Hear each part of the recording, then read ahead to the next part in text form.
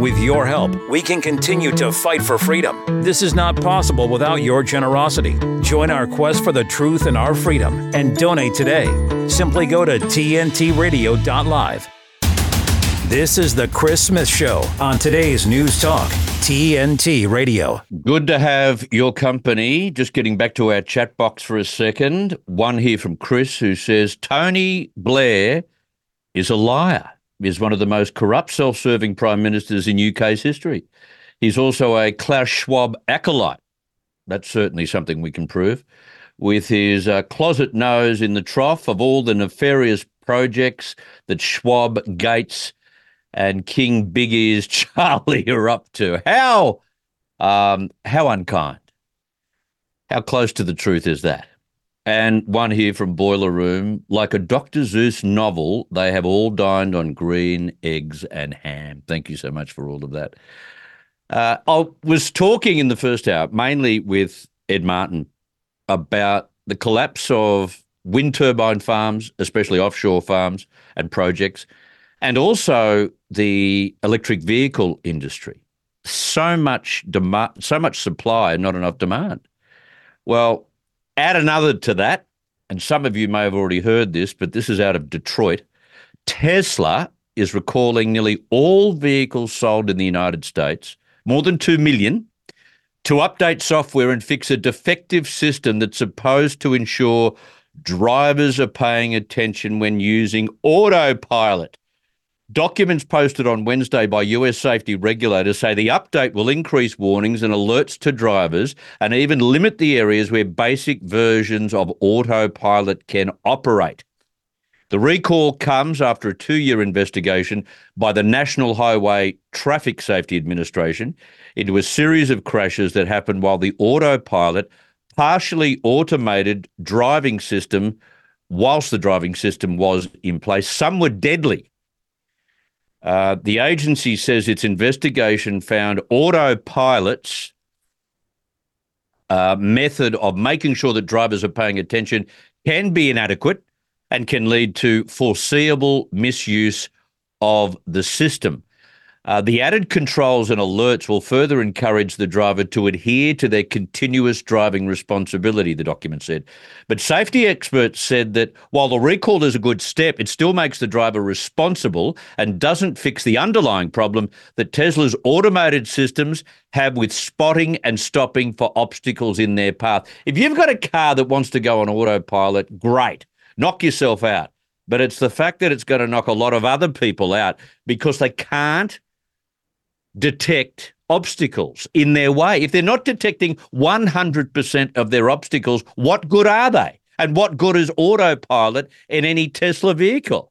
I know a lot of people who rave about the technology in Teslas. Oh, it's so much fun. And then the doors in some of the models open the opposite direction. Oh, I hear people talk about it. And I think, technology, gee, there are so many car manufacturers today that have enormous technology. You don't need an electric vehicle to get the technological buzz, especially when the technological buzz may kill someone. The recall covers models Y, S, 3 and X produced between October 5, 2012 and December 7 of this year. The update was to be sent to certain affected vehicles on Tuesday. You should hear what Charlie Robinson is talking about. I think once we saw the supply chain issues that happened during the COVID debacle, you go, well, that seems bad for when you're fighting somebody for toilet paper, but it could be worse, right? It could be the last can of food. So people are starting to reevaluate and reassess their situations and their relationship with supply chains and the like. And I think what that does is it leads you to a place of saying, how can I make myself less dependent on the system? It's kind of hard to know where to start, right? Where would you suggest we even begin with this process? Yeah, it's funny you said that because someone said to me recently, and it made me laugh, that this is going to be the kind of collapse where the Burger King's still open. And I think that's what's probably lulling people into a false sense of security, in that everything, when we go to the city, kind of appears normal, unless you're in one of those really crazy drug-addled cities. But for most people, I would say, Charlie, it feels normal, but it ain't normal. The world is not normal. It's completely gone off kilter. Charlie Robinson on today's News Talk Radio, TNT. Take us back in time. And who was Mike Flynn? He was the National Security Advisor to the president. Why is it that they go after me so hard? Why me? Why does Barack Obama only talk about two people to the incoming president of the United States? When I was sentenced, the judge says, "You have been convicted of lying to cover up for Donald Trump." To which I say, cover up what? Russian collusion? There was no Russian collusion to cover up. We see in today's current scenario with President Joe Biden, who came in with high expectations, that he has been viewed as divisive. And we're committed to advancing transgender equality in the classroom. The liberal media say, well, this is his love for his son, and yes, he's going to protect his son. But let me tell you, a lot of fathers love their sons, but their sons had to go to jail when they broke the law. At this moment, people see a lot of those telltale signs of a far left drift to the country. Whether you're talking about socialism or you're talking about communism, socialism is just a kinder cousin of communism, but the goal is the same, for the state to have control of every aspect of your life. We have multiple hearings on different agencies that have actually just gone rogue. They took fewer men in the takedown of El Chapo than they did to arrest me. And Comey went back to his organization and brought his other thugs together to basically give them the ground rules. Okay, here's what we're gonna do. And now I need some ideas about how to execute this, basically this act of treason. I think we all know, James Comey, that you're a great storyteller because you made up the entire story about Crossfire Hurricane. So it's really fitting that a criminal like yourself wrote a crime novel. Do you remember me? Remember me from your book signing? It doesn't matter whether they're Republican or Democrat. People will sell their soul to obtain an ounce of political power in Washington, D.C. I don't even know that draining the swamp is the appropriate metaphor anymore after what we've seen these last 4 years. We need basically an exorcism in Washington, D.C. When, Satan is tempting Jesus in the desert, I'll give you all the riches of the world. I'll give you everything. All you have to do is bow to me. That's what Barack Obama has done. That's what Jim Comey has done. That's what these bastards have done. The Fall of Deceit at salemnow.com. Ladies and gentlemen, today's news talk. News and information. TNT Radio.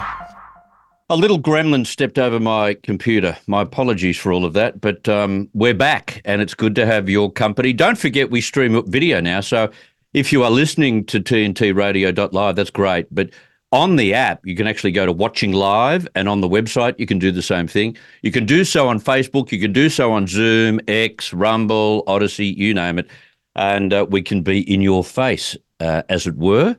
Both audio and video coming to you from tntradio.live in 2023. Now, I've got a former award-winning radio newsman about to join us on the program, a former talkback host from two top Australian commercial stations, Radio 2GB and Radio 2UE, and I'm sure I've got Australian listeners who remember him well. Jason Morrison, welcome to TNT Radio. Hey, Chris, g'day. I've got a little gremlin keeping us on air right now. He's 10 years old, and he's holding this as still as anything for us on the banks of the Hawkesbury River in New South Wales. So thank you to my little gremlin. You've got your own crew operating. I love it. On the banks of the Hawkesbury River, you're having a great day out.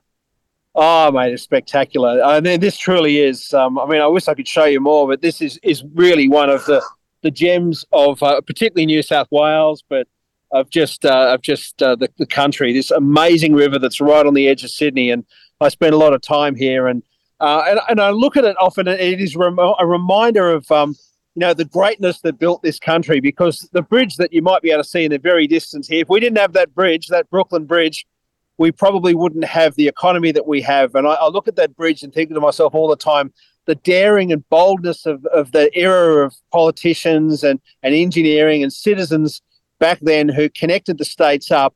And if they hadn't have crossed the Hawkesbury River, Queensland and New South Wales wouldn't be dealing with each other, because that is such a pivotal link and connection. It was so pivotal and so important that even during the Second World War, they had battleships up here waiting for the Japs, because they were so worried that they would strike that bridge and take it out. It was so strategically important, and it still stands today, and it's still as magnificent today as it was when it was opened and built.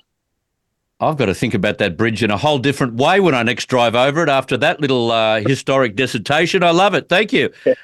Now, my friend, the unproven rape of Brittany Higgins inside cameras Parliament House just keeps on giving.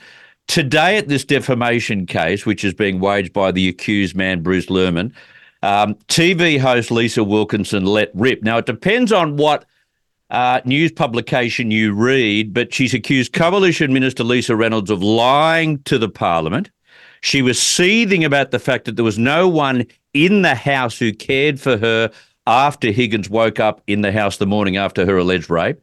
None of this, though, goes to the key issue. This is so off on a tangent because they have to defend, Channel 10 that is, and so does Lisa Wilkinson, that the rape actually took place and that the story that she covered, I think this is where the prosecution's going with it. I think she's got to be, trying to convince the court that she was unbiased, and she can't do that. Yeah, she can't because she is, and she has shown herself from pretty much every step of the way to be it. Certainly what the viewers saw, they have been seeing her be, if you want, the advocate more than the reporter. Yeah. And she held this sort of mantle as being, kind of like the partner in this story, which is not the role of a reporter. I find it interesting. I still don't know that it's going as well for Bruce Lehrman perhaps as he would like it to, because remember that this is a civil case, and in the civil case, if I can use parallels to Ben Roberts-Smith, which there are none, but I just use as an example, it's a balance of probability argument. Yeah. Balance of probability, did something happen? I mean, on the balance of probability, did something happen in that office that night? I mean, what do you think? What do I think? I think on the balance of probability, something did, but I don't know what it was. Did a rape occur? That's a big step. The issue for Lisa is credibility, and I think she blew herself apart yesterday, particularly when, a journalist of some standing, and she is and she was, and Chris, I think both of us have worked with her at some stage or another. We know she's no fool to claim that in 40 years of being a journalist, an editor, a television host, a breakfast TV host, a radio host, married to a prominent journalist, even if a painful one. She is to claim she has never been taught about contempt. I mean, can we say bullshit? Yes, Because exactly. Total BS. And look, it's a bit like saying I've had a driver's license for 50 years, but nobody has ever taught me what speed can do on the roads. Yes. It's stupid as that. If you're a journalist, I mean, goodness me, if you're a talkback radio caller, you know what the boundaries are. You know where you're going too far into what a court can determine and judge and prejudging an outcome. So, I mean, you've got to think, there she is sitting 2 meters away from a judge, and he seems to be a very fair fella, the judge on this case, the federal court judge, not to say that some of them aren't, but this is someone who hasn't shown me his colours on this story yet, because some of them do give it away pretty early in the game where they think it's going. This guy's not bad. He's giving every witness a lot of fairness and helping them clarify their gobbledygook answers. And I think when he heard that yesterday, he probably just went, from this point on, I worry about what other so-called truths I am hearing, because for someone of that experience to make that claim, that's either very damning or it's very dishonest. Yeah, you're totally correct. And that was the thing that was glaringly obvious yesterday, which may taint what she says today. It may taint what she says again on Monday if she's called back in. I want to talk about the eminent historian Geoffrey Blaney. I actually like Geoffrey Blaney. I've got a couple of books of his. One in which is basically the history of the world, which I've read twice. He says Australia is not ready this time for a 50s migrant surge like we witnessed. But the rates of immigration now, as you know, it's like a runaway train. There's some long-term view that we've got to cut it in half. Well, that's long-term. The numbers from this year and for the next few years are astronomical. There will be some reckoning here, won't there? Yeah, Geoffrey Blaney's point is excellent. He said that when we populated or perished under Menzies back in the 50s, when he pushed that to Australians, and Australians looked around and said, he's got a point. We're a country that was far less governed by red tape. We were far less bureaucrat-led. We were a nation at the time which, if it wanted to do something, we had proven in the Second World War we were capable of it. I mean, I've just finished talking about these amazing bridges here. These things got built urgently because they were required. They got built because we had a nation to build. Now everything we do, we screw around, we find reasons not to, we invite every simple interest group and small interest group in the country to have a view on something. We try our guts out to find reasons not to do things. And so Blaney's point was in the 50s when we skyrocketed immigration, we were a nation that was very capable of building an entire estate of public housing, building entire suburbs, building entire cities. We were capable of that. We can't do anything now without a million reasons why not. And there's his problem. Now, I don't know, and I think about this often. Jim Chalmers, who just embarrasses himself, a man with the word doctor in front of his name, embarrasses himself every time he gasbags on about this, that we're catching up on lost opportunity during COVID. COVID actually was our big opportunity to kind of hit pause and to look around and say, what are the things not working in this country? And one of the things that wasn't working was the property market. One of the things that wasn't working was the housing situation. We had huge problems. We could foresee it. Simple numbers proved that. We did nothing. And now all we've done is we hit pause during COVID and we've hit fast forward during 2023 and we're at this unbearable situation. I mean, I was at the airport, at Sydney Airport the other day, which unfortunately is mostly where people who come to a nation arrive. I mean, they're not, in fairness to Queensland and Adelaide and Perth, they're not necessarily going straight there. They're coming to Sydney and to Melbourne first. These cities are not capable. Even our airport can't go. And we've just hit fast forward at the very wrong time, and we're actually doing material damage to the point where, there will be people, Australians. I mean, when I say Australians, I'm not talking skin colour or any stupid thing like that. I'm talking about people who are from this country who will spend Christmas in camper vans, not because they're on holidays, but because that's where they live. And in tents on the banks of a river in Queensland. I mean, the One Nation Senator Roberts, he showed photographs of it today. There are Australian families living in tents. And this is considered to be a good thing for the nation, bringing in 700,000 people and add another 200 or 300 next year. They'll never be honest about the numbers. And the reason they'll never be honest is because they never have the courage to ask us if we're A-OK with it, because I know what the answer is. Yeah, it's very true. Very different nation. And if you think back, some of us may have to ask our parents about it, but it was a time of, off the sheep's back. We had so many needs in terms of different sectors that we have to build up. We needed tens of thousands of workers. As it turned out, hundreds of thousands of workers at that time. It's not the same right now, and we certainly don't have the infrastructure to look after that many people. And while we're on it, while you're talking about the state of the nation, the economy that we face right around the world, but also in particular in Australia, which is not going in the direction of the US and the UK at the moment in terms of interest rates going down. An Australian mother has spoken out about how her family is struggling with the soaring cost of living, despite the Reserve Bank boss insisting that households and businesses are in pretty good shape. They might be in great shape where she lives at Mossman. Another comment from a Redbridge study said on the PM, I just don't see a lot of action on cost of living pressures. This gets back to your comment about Dr. Jim Chalmers. He's MIA, referring to Albo. Like, it's one thing to screw the economy, which they've done. It's another thing to show nothing in terms of action about helping the people who are doing it tough. Complete disregard for it. It's, the other day they came out with their economic forecast, mid-year economic forecast, and they're boasting about how good it is. I tell you why it's good. It's good because of Gina Reinhart and Andrew Forrest and BHP and Rio Tinto. That's why it's good. Because they're digging iron ore out. That horrible industry that everyone in the world seems to despise, mining, that thankfully we have in Australia. They are the reasons we are doing well at the moment, because they're giving this government bucket loads of cash and export dollars. And Port Hedland is the cash register of Australia. And yet here we have this guy who will, in one hand, tell you these mining companies are doing so well.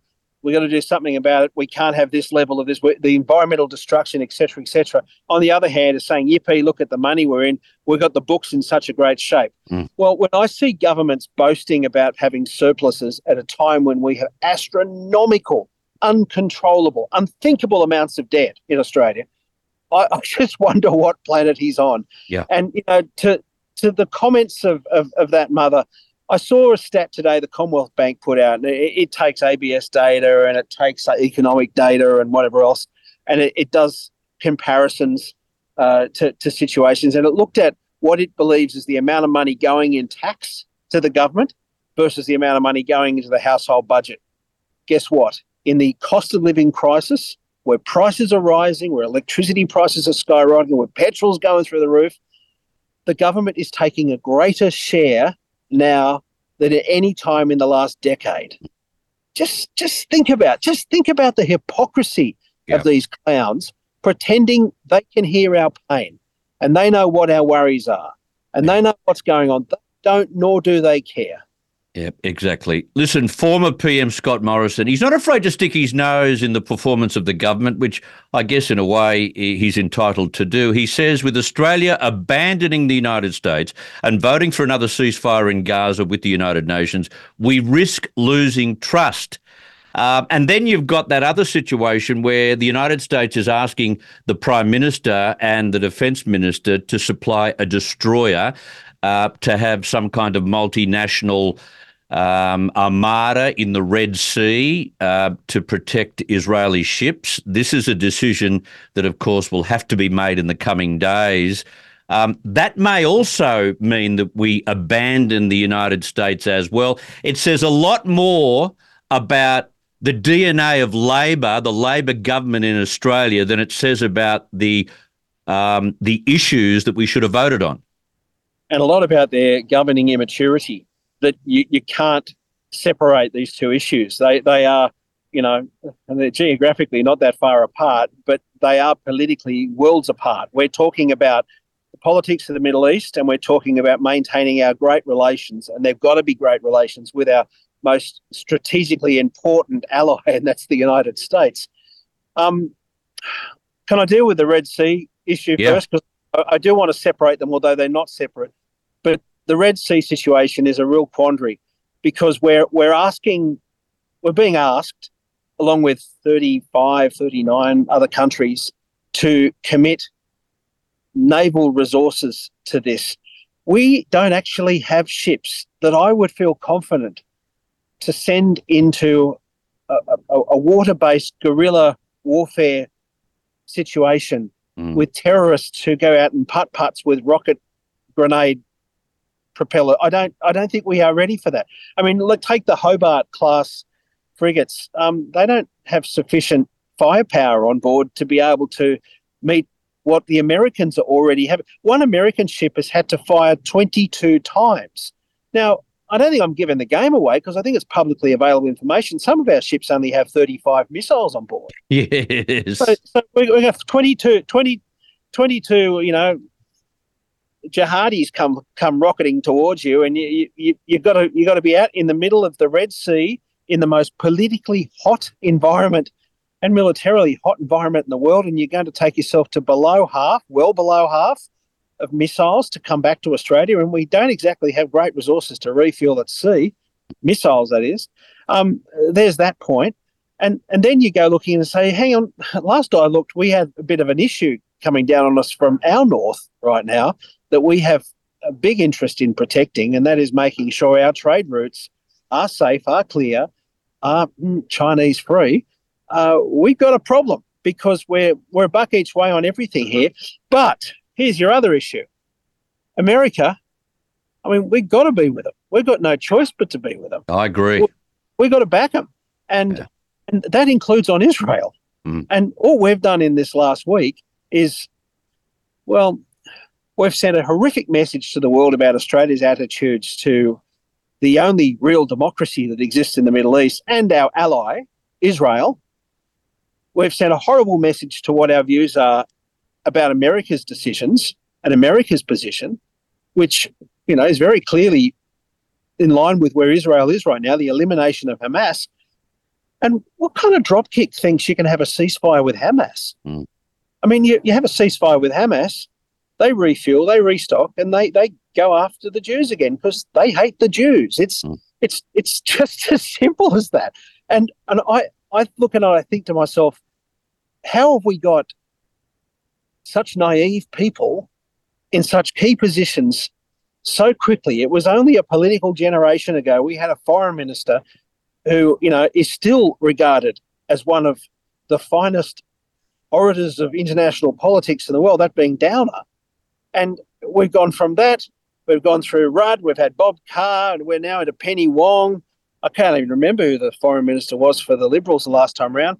It's not a chicken noodle portfolio. It's a really important one. And we're getting chicken noodle outcomes from these people. And it really deeply worries me that feel-good views that are being pumped around at the moment are just making them feel good and are making the rest of the world very nervous about Australia. I think you're making a great deal of sense about that. And then there's the consideration that you can absolutely guarantee the Labor Party will use, which is, do we make ourselves a target for terrorism again? Let's not get involved. Let's be Switzerland. Let's abandon the United States. That will be some of what will be decided within Cabinet as well. But anyway, I've run out of time. We could talk about that for another half an hour.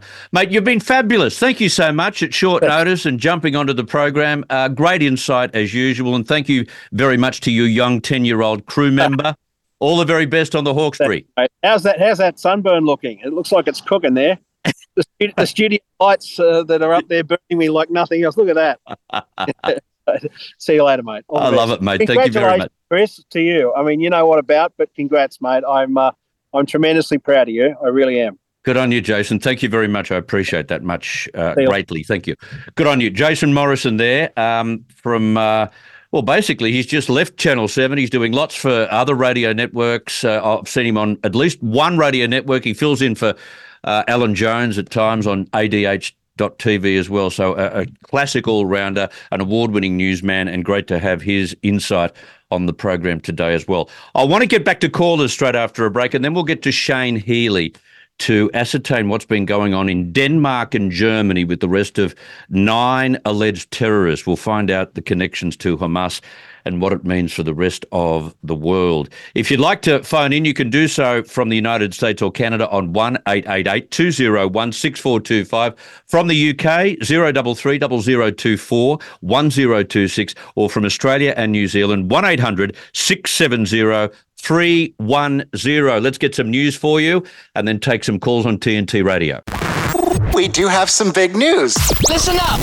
Now, TNT Radio News. Matt Boyland here with a look at your TNT headlines.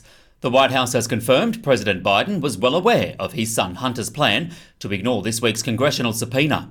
Donald Trump has accused President Biden of riding on the coattails of his success in the White House. We're now being told that we as humans are worsening the impacts of climate change simply by breathing. And as the war in Ukraine enters its 660th day, Russia claims to have thwarted yet another drone strike on Moscow.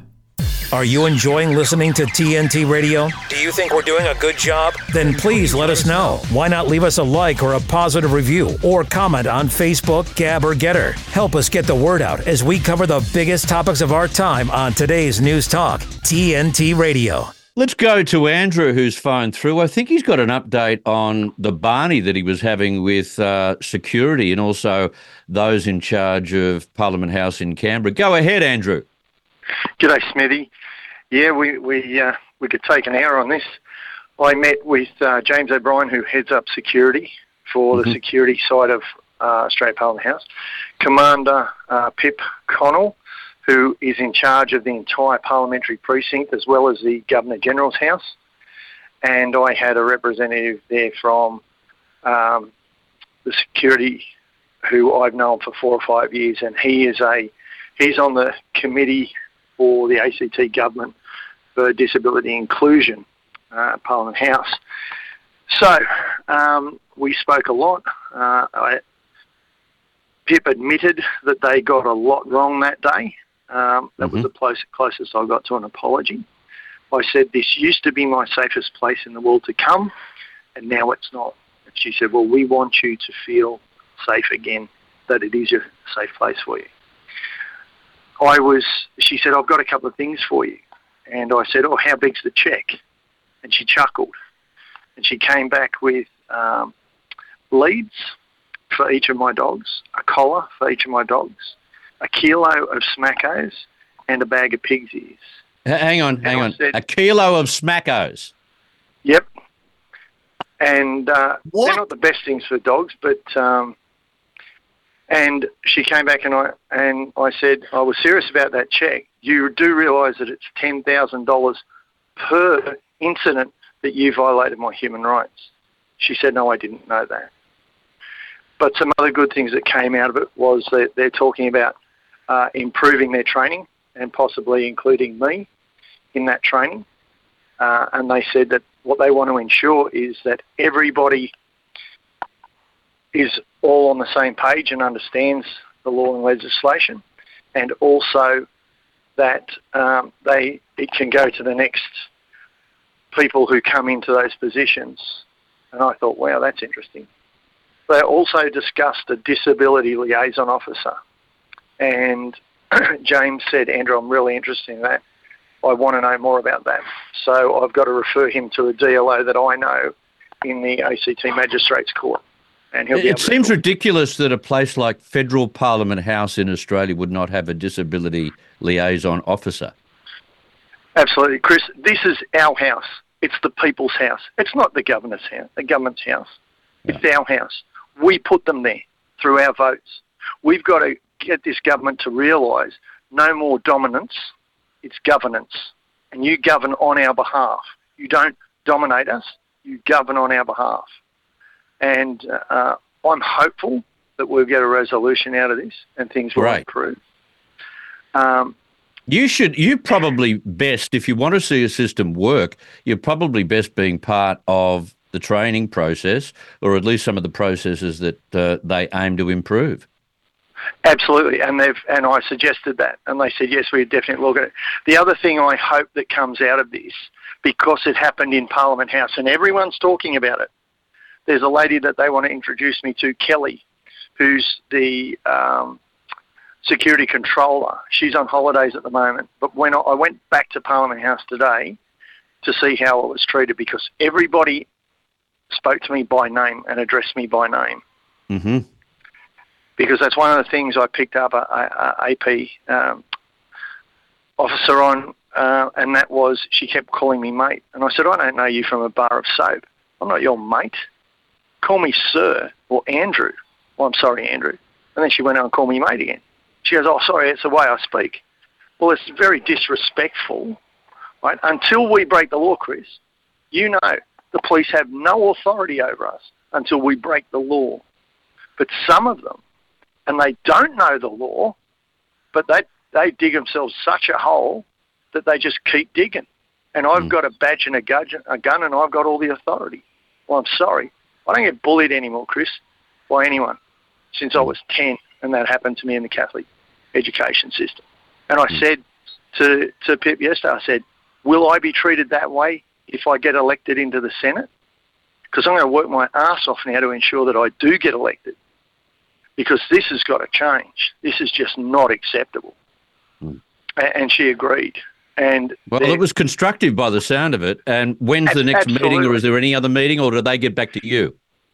Yeah, there will be. I've got to follow up with some information, and I also want to email points that we covered, and including the compensation level, because that foyer was full. It was the day of the apology to the thalidomide survivors and victims. Yeah. So that was entirely full, and everyone looked at me when these two officers grabbed me by the arms to escort me out of our house. And it is our house, you know, and I went back today to see if I was treated the same, and they knew. They're watching the cameras, and they knew as soon as I got to security that I was in the building and I was on my way out. Yep. So that's a positive thing too. That is. I've got to run, mate. I've got a special guest on the program, and he's been waiting for 10 minutes. But great to get your call, and great to get what seems to be a constructive, not solution, but certainly a constructive communication with them. Yeah, and I'll keep you informed. Please do. Good on you, Andrew. Have a great weekend. Bye. Thank you, mate. There you go. Andrew is getting somewhere with the issue that he's having with those at Parliament House. I just want to tell you about what the Epoch Times is running this afternoon in Australia about Alan Jones, one of our contributors on the program. A legal letter sent to 9 newspapers claims some journalists were green-eyed over Alan Jones's rise to prominence, which has resulted in demonstrably false allegations in a series of articles over the past week. In a concerns notice sent to the editors of the Nine Entertainment-owned Sydney Morning Herald, The Age, lawyer Mark O'Brien said the allegations made against Mr Jones were false and had no basis in fact. This follows the publication of a series of articles alleging that Mr Jones indecently assaulted 6 young men without their consent. The lawyer, Mark O'Brien, said, over many years, certain journalists employed by Nine newspapers have been resentful of our client's prominence as a commentator on many political and cultural issues, and the malicious and concocted allegations giving rise to the imputations constitute a concerted attempt to destroy our client's reputation. In the concerns notice, the first step in the commencement of defamation proceedings, Mr O'Brien demanded the articles be removed from their website and for the media group to publish a front-page apology. Additionally, Mr O'Brien said both compensation and legal costs be covered by Nine's newspapers. In response, Tori Maguire, executive editor of the SMH The Age, as well as the Brisbane Times and WA Today, said in a statement, "We stand by Kate McClymont's diligent and thorough reporting on this matter and stand ready to defend this important public interest journalism on all fronts." The showdown has begun. Well, are we about to witness the Middle Eastern war going on at the moment spewing out into the West? This is not a good sign. 4 members of the Islamist militant group Hamas have been detained on suspicion of planning attacks on Jewish institutions in Europe. According to German prosecutors, 3 of the suspects were detained in Berlin and another was detained in the Netherlands. All 4 have been long-standing members of Hamas, with close links to the leadership of the group's military branch. One of the accused, according to prosecutors, had allegedly been tasked by Hamas leaders in Lebanon with sourcing weapons. The weapons were due to be taken to Berlin and kept at the ready for potential terrorist attacks against Jewish institutions. Meanwhile, Danish authorities have also arrested 3 men with links to Hamas, who police allege were planning a terror attack. Now, there's no confirmation as to whether the 2 cases have any connection. To discuss this and where this war is up to, I'm joined as usual by former ADF intelligence officer Shane Healy. Shane enlisted in the Australian Army back in 1995. He worked as a private contractor in Iraq from 2004. He then re-enlisted in the Australian Army in 2009 as a member of the Australian Intelligence Corps. He's been deployed twice to Afghanistan. Back in Australia, he's also been part of the Tactical Assault Group, where he was involved in several real-time terrorist incidents. He joins us from Sydney. Shane Healy, welcome back to TNT Radio. Good afternoon, Chris. How are you going? Doing very well. These arrests in Europe, they're a worry. What is the theory behind Hamas taking this conflict to Jewish landmarks in Europe? So we've got to go back a little bit. If you remember when the Syrian crisis started in 2013, there was that massive refugee caravan and open borders in Belgium and the Netherlands. So this is a flow-on effect of that. We've seen a number of terrorist attacks over the years, as recently as a couple of months ago, in those areas. So there is a really big Salafist extremist group in those areas, and this is just the latest group. How affects Hamas. They're all in it together, as we've previously discussed. They've all got the same kind of outcomes. An enemy of my enemy is my friend. It is certain that the Hamas leadership in Lebanon have been giving some instructions of what to do, because, again, it's about making the West pay, and that goes back to all of those groups' ideology. Does it necessarily engender support, creating and carrying out terror attacks on Jewish Western targets? It just goes back to, and if you remember, the original terrorist incident was the Munich Olympics. And so it's about, we can get you and your supporters anywhere and make it a global event, as we see with the protests. So, any sort of violence is that violent extremism leads into terrorism, whether it be violent rallies to terrorism attacks. They're all linked in the same group, I guess. So I guess after these arrests, there would be many agencies right around the world thinking about a similar attack in their own local context. And that brings me to Australia, where the man convicted of planning terror attacks at some of our iconic landmarks, Abdul Ben Brika, is about to be released from prison.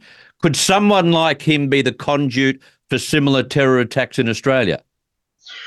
So yes and no. So someone who he was back in the early 2000s, 100%. Someone who he's now, no. But you look at the Islamic State in Asia, so they're the offshoot of Jamaat Islami, which was the Bali bombings, which killed 88 Australians. So there is a very strong Sunni Salafi violent extremist presence through Southeast Asia with the Abu Sayyaf group in Mindanao, the southern Philippines. We're lucky in Australia that our joint counter-terrorism teams, which is a amalgamation of the state law enforcement, the Australian Federal Police and your intelligence services, come together in each state, and they've stopped a number of high-profile incidents that most people won't know about. But I can promise you, at home, we monitor this, and we have liaison officers all around the world, and so do, like the FBI has someone in Australia, Europol has someone in Australia, we have someone in Scotland Yard. So constantly within the intelligence community, we're sharing information amongst ourselves, and that's how we can stop some of these attacks, which we've done in the past. Okay, I've got to take a break. I'll come back with you, Shane. There's plenty more to talk about, including this article that I found fascinating, and I know that you have read about the similarities between Vladimir Putin and Benjamin Netanyahu. We'll come back and talk about that and more with Shane Healy right after a break on TNT Radio. Give me a minute with TNT Radio's Steve Malzberg. Well, the folks at Saturday Night Live were at it again last weekend, practicing their not-so-subtle anti-Semitism. This time, the mocking of Republican Elise Stefanik, who questioned 3 university presidents about Jewish genocide at a hearing. Ms. Stefanik. Thank you, Chairwoman. Now, I'm going to start screaming questions at these women like I'm Billy Eichner. Anti-Semitism, yay or nay? I'm sorry, what? Yes or no is calling for the genocide of Jews against the Code of Conduct for Harvard. Well, it depends on the context. What? That can't be your answer. And more. And keep in mind, if you don't say yes, you're going to make me look good, which is really, really hard to do. So I'll ask you straight up. Do you think genocide is bad? Remember I said SNL was at it again. This was 2021 Michael Shea. Israel is reporting that they vaccinated half of their population. And I'm going to guess it's the Jewish half. A year prior, Shea said that the winner of the horrific Miss Hitler contest was Miss Israel. He also, when Donald Trump was president, by the way, called Donald Trump a bitch and a cracker. Very nice stuff. Thanks for giving me a minute. I'm Steve Malzberg. Catch my show Monday through Friday, 9 p.m. Eastern Time, right here on TNT Radio Vision. Eggs. You can fry them, scramble them, poach them, boil them, or race them on a spoon. But uncooked eggs can be a risk for food poisoning. To be safe, avoid buying dirty or cracked eggs. Always wash your hands after handling eggs. And if you're concerned, pregnant, elderly, or have a poor immune system, make sure you cook eggs until the yolk starts to firm. Or look for new pasteurized eggs. For excellent eggs, handle them safely. You're listening to Chris Smith on today's News Talk Radio, TNT. I've got former ADF intelligence officer Shane Healy on the line. Shane, the last time we spoke, you told us that there would be a request from the United States for Australia and other countries to join a multinational naval force, an armada, if you'd like to call it, in the Red Sea. By Monday, as I indicated to my listeners, the news had gone out, and now the Defence Minister has a decision to make. Why do we need such a fleet, firstly? So the global community needs a fleet to guarantee safe passage of commercial shipping. About 40 to 50% of the world's trade is shipped through those lanes, and if they're disrupted, as if, remember, I think it was like a year ago, the Panama Canal got blocked up, and that causes billions of dollars worth of economic damage downstream. So that's why we need an armada to stop any kind of harassment or stoppage of that commercial shipping lanes. And it's in Australia's best interest to supply a warship. We've had one up there, we've discussed this before, since 1990, we're up to rotation 66, usually in the Persian Gulf. The decision point will become, can we afford to have 2 warships permanently on deployment in the Persian Gulf, one in the Red Sea, one in the Persian Gulf, as well as supporting we'll call it South China Sea freedom action, as well as our national security interests at home. That would seem to me, when you put it that way, that Australia will be stretched to the limit. We don't have a great naval force, do we?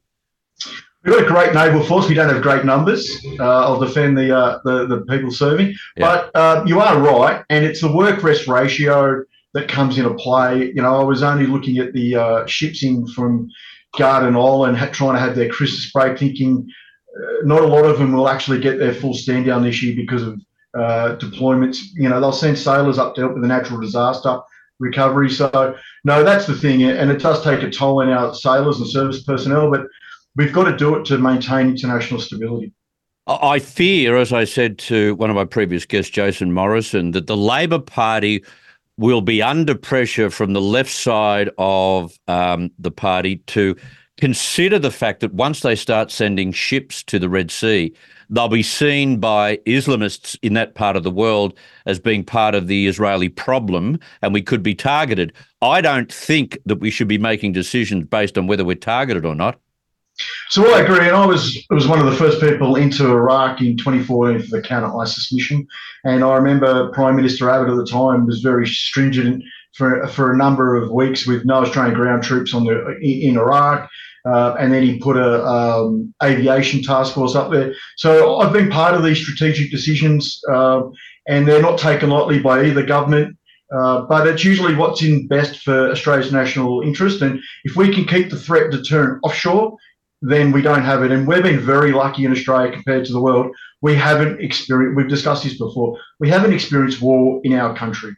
Let's keep fighting it offshore. Yeah.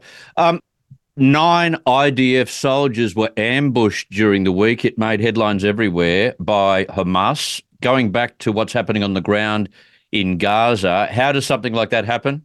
So I've actually, about half an hour before we came on here, I spoke to a contact in Israel about this because it fascinates me. They're not just soldiers. They're a colonel, a couple of majors. They're actually the Ghanali Brigade's command element.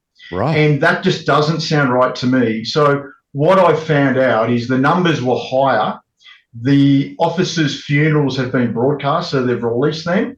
But one of the other words I got is that there's a massive delay in sanitisation through the IDF media department of IDF casualties. And that was from someone on the ground with the Israeli forces. So I assess that the numbers are high. And as someone who's been in these urban operations, the fact that a senior leadership group was inside a building fighting Hamas, that just doesn't pass the combat test.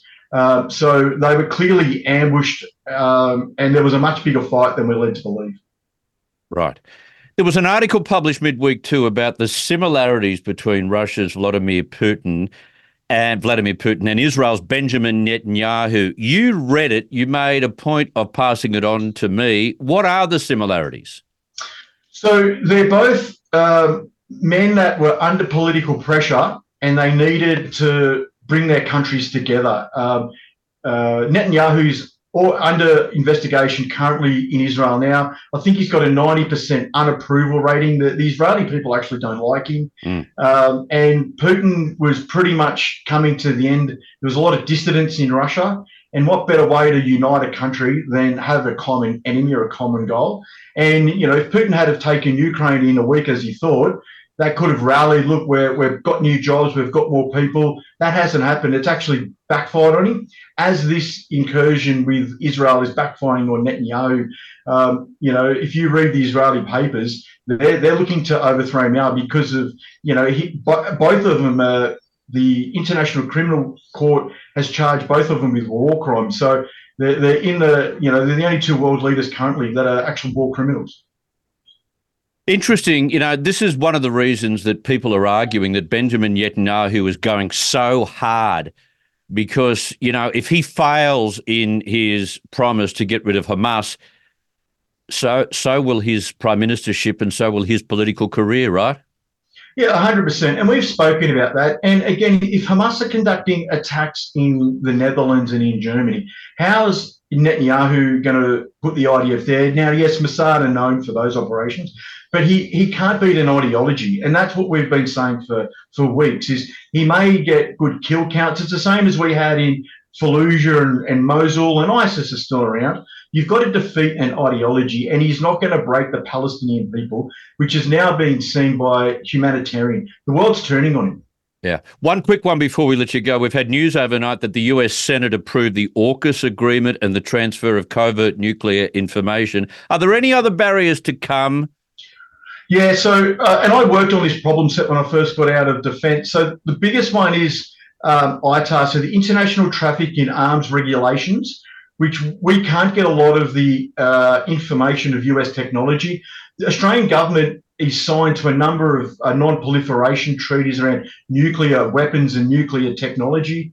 That hasn't been sorted out in any of the agreements. Neither has the no-fawn information. So US secret or top secret information like their communication systems and stuff. But I think the positive is for both parties, it's increasing the Five Eyes capability in that counter-China environment by a number of submarines. I think it's a good move for Australia. It's a good move for America. And it's what we've been doing for 7 years. Great analysis as usual, mate. It's always good to talk about this at the end of the week because we get across so much material during it, and it's great to get a full summary of how each story and how each development links into the other. Shane Healy, we thank you very much for your time. Anytime, Chris. Thank you. Good on you, former ADF intelligence officer Shane Healy. Now, just before I go, being a Friday in Australia right now and almost a Friday in the United States, Saturday is racing day. And for those of you who may have owned racehorses in the past, you know how these things work. You might be part of a group of 30, so you own half a hoof, but it's a whole heap of fun. And part of that fun is to get the trainer who sends you a little bit of an audio snippet during the week about how your runner is going. But according to a particular podcast by the name of the Reggies, they may have found the worst racehorse ever run. They've come across a trainer in Victoria, Mick Price is his name, who was so fed up with a horse by the name of Tugcoat Cliffy that he told the owners that they should get rid of it. Now, have a listen very carefully. This might be your horse in the future if you want to own one. Keep away from Tugcoat Cliffy.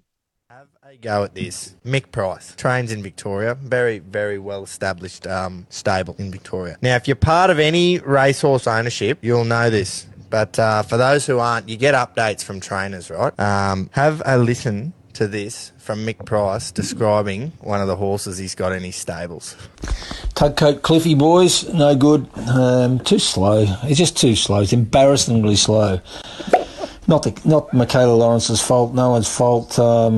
Been beaten out of sight his last two. We give him the benefit of the doubt that he may have improved, but I think he's got slower. I don't think there's enough laps on a race course for him to ever win a race, and I think he should be, I don't want to swear, but I think he should be f***ed off as soon as we can get an email back from you guys which says, please release me from my pain. And the girl that strapped him, Shannon, she's a lovely kid down there. She wants him as a equestrian horse. So if you guys could give me the permission to sign it over to her for $1 and she'll get some change, that will be done. Thank you. That's unreal. That's sometimes what happens. I had a horse once. I spent, I think it was $400 to own, 1/4 of a hoof. And it never actually got on the track. It was that bad. This happens. But you'll get change out of $1. That's a trainer who's lost faith in your runner. Now, very quickly, a North Carolina mum used a popular but controversial tracking app to catch her son having sex with his high school teacher in her car, according to the New York Post. The unidentified parent had installed Life 360 on her son's device and grew suspicious after she was alerted to his absence from rugby practice. Instead, the app curiously showed that he was idling near a local park. The mother drove to the location and found him with a 26-year-old teacher in the back seat. After taking several pictures of the educator's vehicle and licence plate, the shocked mother called police to the scene and the teacher was taken into custody. It's called Life 360 if you really want to spy on your kids. I don't think I want to know. That's it for me. I will leave you in the capable hands of Dean Mackin and Katie Hopkins coming up after that. You have a fabulous weekend. We will catch each other at the same time on Monday. Yes, right here on TNT Radio.